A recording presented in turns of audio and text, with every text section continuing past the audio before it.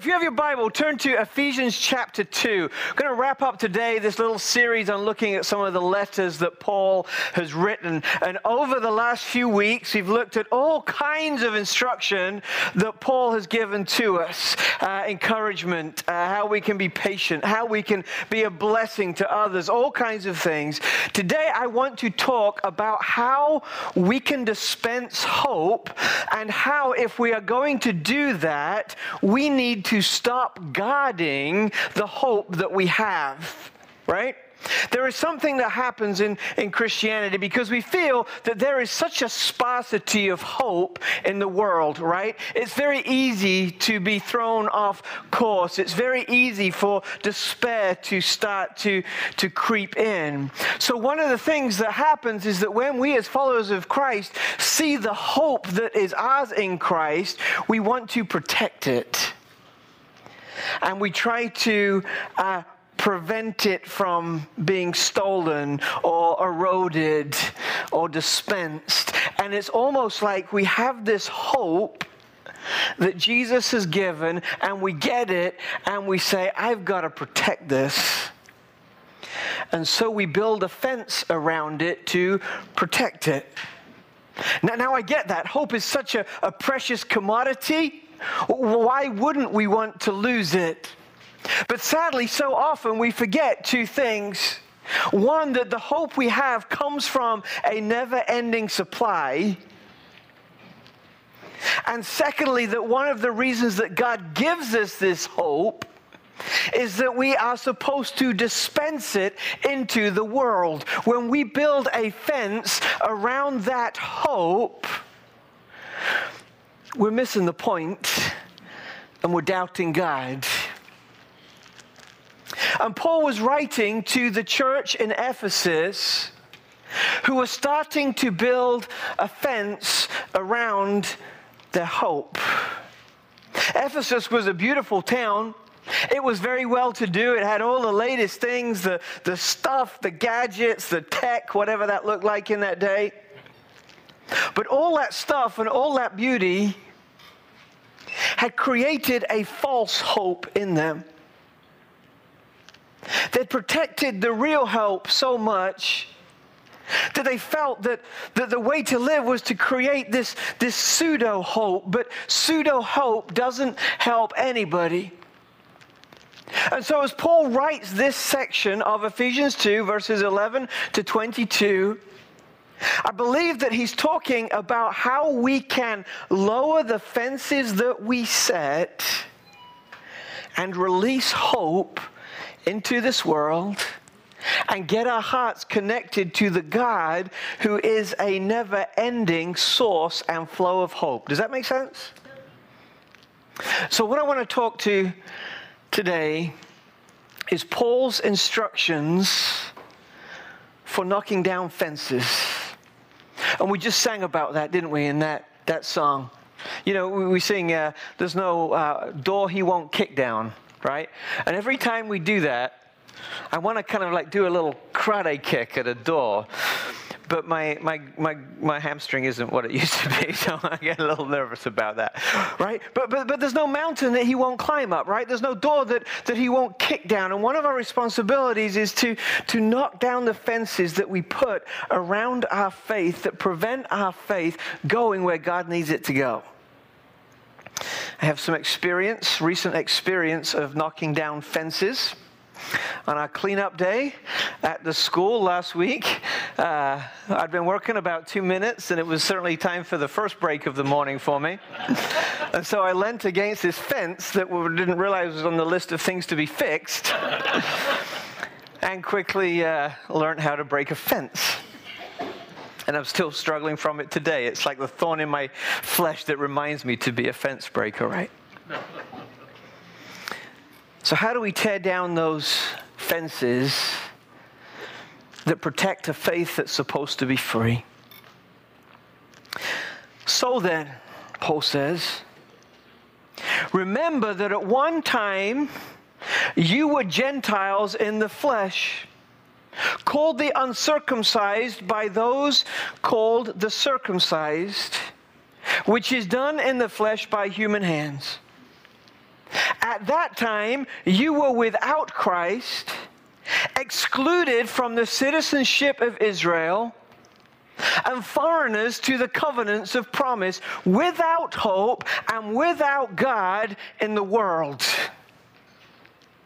You know the first thing that Paul is saying about these fences that we trap ourselves in with? He says, you must remember where you came from. You must remember that as you build this fence that keeps you safe and protects your hope, that there was a time not too long ago when your life was lived outside the fence. When you were hopeless, when you were in despair, when you had nothing. He says, remember. And he's calling us to remember the faithfulness of God. That while we are now insiders with Christ, there was a time when we were outsiders. And as he's saying, remember, he's reminding us to remember the faithfulness of God. It is in remembering the faithfulness of God that we remember the reason for our hope.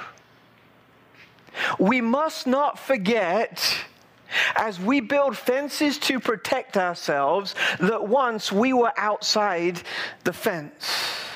We were distant from God. He tells us a little bit about this. He says, when you were distant from God, you were living in the flesh. Verse 11. You were called the uncircumcised by those who were circumcised. You know what he's saying there? Those who were insiders were calling you outsiders. Many of us have been in situations like that, right? Where we've been the outsider. And it isn't pleasant at all. And while we're now insiders with Christ, we must never forget that we were outsiders once in the flesh, which is done by human hands. Man, that's part of the problem with being an outsider, right? Is that we have to rely on ourselves. We have to try and do it ourselves and build it ourselves. Goes a little bit deeper, because he really wants them to remember what it was like.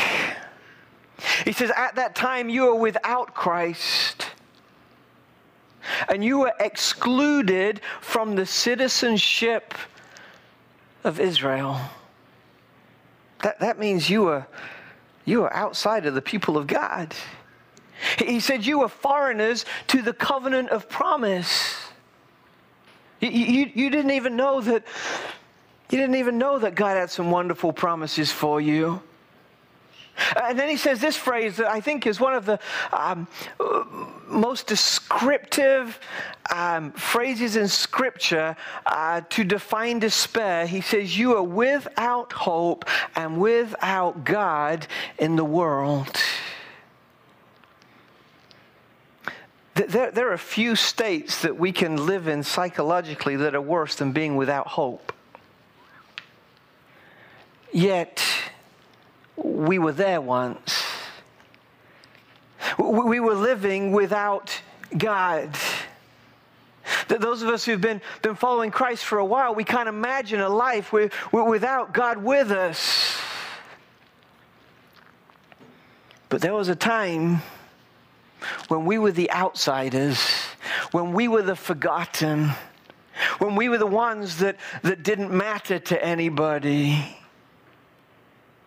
And so often we forget that, and we build fences around our faith because we want to protect it. The Jews were the people of God. The Gentiles were far from God.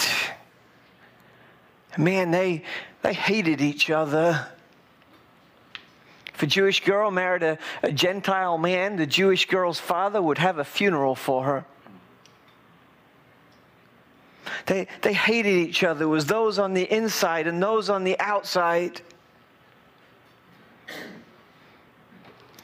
And Paul is reminding us that we were on the outside. Think of some of the rivalries that we experience today in sport, right? FSU and the Gators, right? Go Gators. What Paul is saying is that, hey, you're a Gator fan now, but you want to know how bad it was? You used to be an FSU fan. There's something repulsive about it, right? Oh, yeah. I mean, insert your own sports team here, right? He's saying we used to belong to the outside. Let's not forget that we were an outsider. If we want to deconstruct and knock down this fence that we build around us that protects our faith, the first thing we have to do is to remember with great empathy and great compassion that we were once outside the fence, right? We maybe are now, but there was a time when we weren't. And we were without hope, and we were without God. One of the things that stirs my compassion the most is at a funeral. And that compassion is stirred rarely, primarily because of the deceased person. What hurts most at funerals is when I see people and families who are grieving, as James says, without hope. Because they have nothing to hang on to, nothing to cling to. That they have lost something that feels so permanent to them. But we must remember that once we were without hope. We must empathize and understand so that we can have compassion on those outside the fence, right? The first thing that Paul says is remember what it was like to be hopeless without the fence, without hope. We've all been there. Because if we weren't there, we're not insiders with Christ, right? None of us are born into relationship with Christ. None of us are there on our own merit. We come to Christ because we need Christ, because our sin had put us as outsiders. We must never forget that we were once an outsider. The first thing is to remember hopelessness outside of the fence. He continues to give us reason to rejoice. And to rejoice that Jesus has removed that fence for us and for all. Verse 13, but now, right? It's a transitional statement. You were like this. Do you remember that? But now, he's talking about the presence. But now in Jesus Christ, you who were far away have been brought near by the blood of Christ. This phrase, brought near, was a word that was used when someone converted to Judaism. And now he's kind of expanding that further, offering it to everybody, to the church in Ephesus, the people of Ephesus, and the whole world. He's saying you have been brought near by the blood of Christ. That sounds like a kind of phrase from a Stranger Things episode, right? When we talk about the blood of Christ and the goriness of it and that kind of stuff. But the blood of Christ, the shed blood of Christ, is not something that should mess with us. It's something that we should celebrate, because it was that shed blood that forgave our sins and removed our sins and brought us closer to God. He's saying, remember that you were once hopeless, but now, because of what Jesus did on the cross, you have hope. Verse 14. When we realize this, we realize that He is our peace. who made both groups one and tore down the dividing wall of hostility. In the flesh, he made of no effect the law consisting of commands and expressed in regulations, so that he might create in himself one new man from two, resulting in peace. You might want to just look at that on your phone or your Bible, because that is a profound statement. That those who were outside and were foreigners to God, because of what Christ has done, are now insiders, and we're not actually two different groups before God. We're one group because we all follow the same God. It's not that Christ does away with our personalities and our culture and our heritage. It's that he presides over it as the Christ, as the anointed one, as the Messiah. And he says, now you are one person because of Christ. You are a new person. There are two words for new in the Greek language. One is in new, like brand new, like I got a new thing, right? Never had it before, and now it's new. The other word for new talks about depth and like a new level. And this is the word that is used for new man here. There is a new level of godliness and a new level specifically of peace. He's saying you are outside, but now you're inside. There was a division between those who had and those who had not. There was a division between the Gentiles and the Jews. But now, because of Christ, and because Christ is for all, the two have become one, and a new nation, a new people have been born, and that has peace. You didn't have hope. Now you've got peace.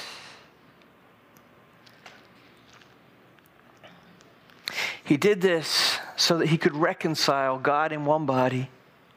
He put to death hostility. He made peace. We were outsiders. We were hopeless. We must never forget that. But because of what Christ has done, we're now insiders who've been reconciled with God and who have peace. It says he's torn down the dividing wall. The reference there is in the temple. Right in the back, you had the Holy of Holies, which is where God dwelt, the closest you could be to God. But around that, there were all these walls. And you could only get close to God if you checked all the right boxes. And for the Gentiles, they were allowed to go into the outer courts, but they couldn't get any closer.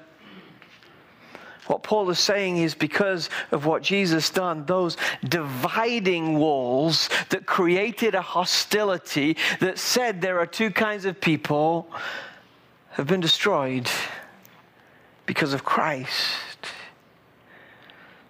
And now there's no hostility, there is peace. And we have a responsibility to shed and to share this peace with a hopeless world. Don't forget you are an outsider. But rejoice and celebrate too that Jesus has knocked down those walls so that you can come in and others can come in. Verse 18. For through him we all have access in one Spirit to the Father. So then you are no longer foreigners and strangers, but fellow citizens with the saints and members of God's household, built on the foundation of the apostles and prophets, with Christ Jesus himself as the cornerstone. In him, the whole building is being put together and is growing into a holy temple in the Lord. In him, you are also being built together for God's dwelling in you in his Spirit. So often we want to protect this hope we have, right? But that's not the way of the gospel. The gospel is not something that goes on the defensive and protects. It's something that goes on the offense and loves. And so how do we engage? First of all, we remember that we were once on the outside. We rejoice that we're now on the inside. Because of what Christ has done, we can be in relationship with him. But then in his final verses, Paul gives us an exhortation that says, don't just sit there and become fat and happy being inside. You let Christ build himself and form himself in you so you can look outside the fence and go and invite all those that God loves, which is everybody, to come to know him and experience his hope and his peace. We were outside, now we're inside, but we have a responsibility to go and love and reach and care for those on the outside. And that's hard to do, so he has to remind us who we are. He says, you are no longer a foreigner. You are no longer a stranger to God. In fact, you are a friend of God. You are deeply beloved of God. You are fellow citizens with the saints and members of God's household. You know, when some people get married, they kind of will hyphenate their last name a little bit because they want to keep their own identity and take on the spouse's identity as well. It's good. But I was thinking about this the other day. When it comes to our relationship with God, there is no hyphenation in our name as a child of God, right? I'm not part Andy as I follow Christ. I'm laying down the old Andy so that I can pick up Christ. You know, I became a U.S. citizen, what was it, 5 or 6 years ago? Honey, something like that. Thank you. I can't remember what it was, but thank you for the congratulations. And so when I, kind of made that pledge, raised my hand, did the thing, I was told at the time that, hey, that's it, you're in. When we got back from England a few weeks ago, I realized that my insurance payment hadn't been taken out of my bank account. So I'm like, I'm always glad to see more money in the bank account, but insurance is what it is. So I called my insurance company and they said, oh yeah, we canceled your insurance. I'm like, what? Why'd you do that? I said, well, it wasn't us. And they got on the phone and they followed all the processes and they said, it's because we didn't have proof that you were an American citizen. And I'm like, well, what? I've given you proof. I've showed you my certificates and all this kind of stuff. And they did a little bit deeper and they said, oh yeah, we got them. Yeah, very impressive organizational stuff. But something inside of me reacted that my citizenship was being questioned, right? And I thought, how long do I need to keep proving to you and whoever that I am now a citizen of this country? One of the things that Paul is saying here is that if we are following Jesus, we don't need to keep proving ourselves to God. We are no longer foreigners. We are no longer strangers. We have a new identity in him that is irrevocable. Paul says in Romans that God's giftings and callings are irrevocable. And as we realize that, we start to build, right? We build on the teaching of the apostles and the prophets. We set Christ as the cornerstone of our life. He's the foundation. He's the one that all of our decisions are made on, are made through, are made for, are made from. It says when we're trusting in Him, this whole building has been put together and it grows as a holy temple in the Lord. And it's a place where God dwells by His Spirit. He talks about building this holy temple. And what he's really talking about is the church, right? And he's not talking about the bricks and the mortar and the stuff. He's talking about how he's taking his people and he's shaping us. And Paul is saying, I see God fulfilling something that Jesus said would happen. In the book of Matthew, Jesus said, I will build my church. Remember that? He said something else. And the gates of hell will not prevail against it. Amen. Going back to the beginning. He says the gates of hell will not prevail against it. And at first glance, we read that verse, and it sounds like we have to protect the church. That we have to close the gates of heaven so that hell doesn't get in, right? That we have to build a fence around us to protect what God has given. But that's not what Jesus was saying.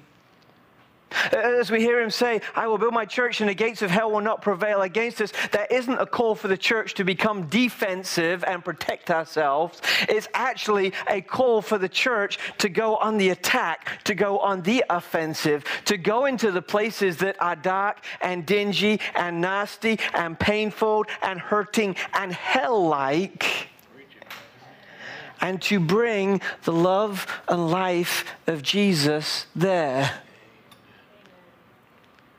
Jesus said, don't build a fence. Go love. Go give. Go care. Go share. Paul says exactly the same thing. But so often we build these little fences around us, right? My faith, my God, my hope, my peace. I'm going to protect it at all costs. That's not the gospel. The gospel says, remember that once you were on the outside, you were as broken and nasty and hurting as those that are on the outside today. But now you're different because you have received this peace from Christ and grow in Christ and build your life on Christ. But as you do that, go. Step over those fences, break down those walls, climb those mountains, do one of those things to, what was it, the doors? Is that what we sang about? No wall you won't kick down. Do one of those things, right? Already feeling it. That was like 2 inches off the ground. But that's the gospel, right? That's the gospel.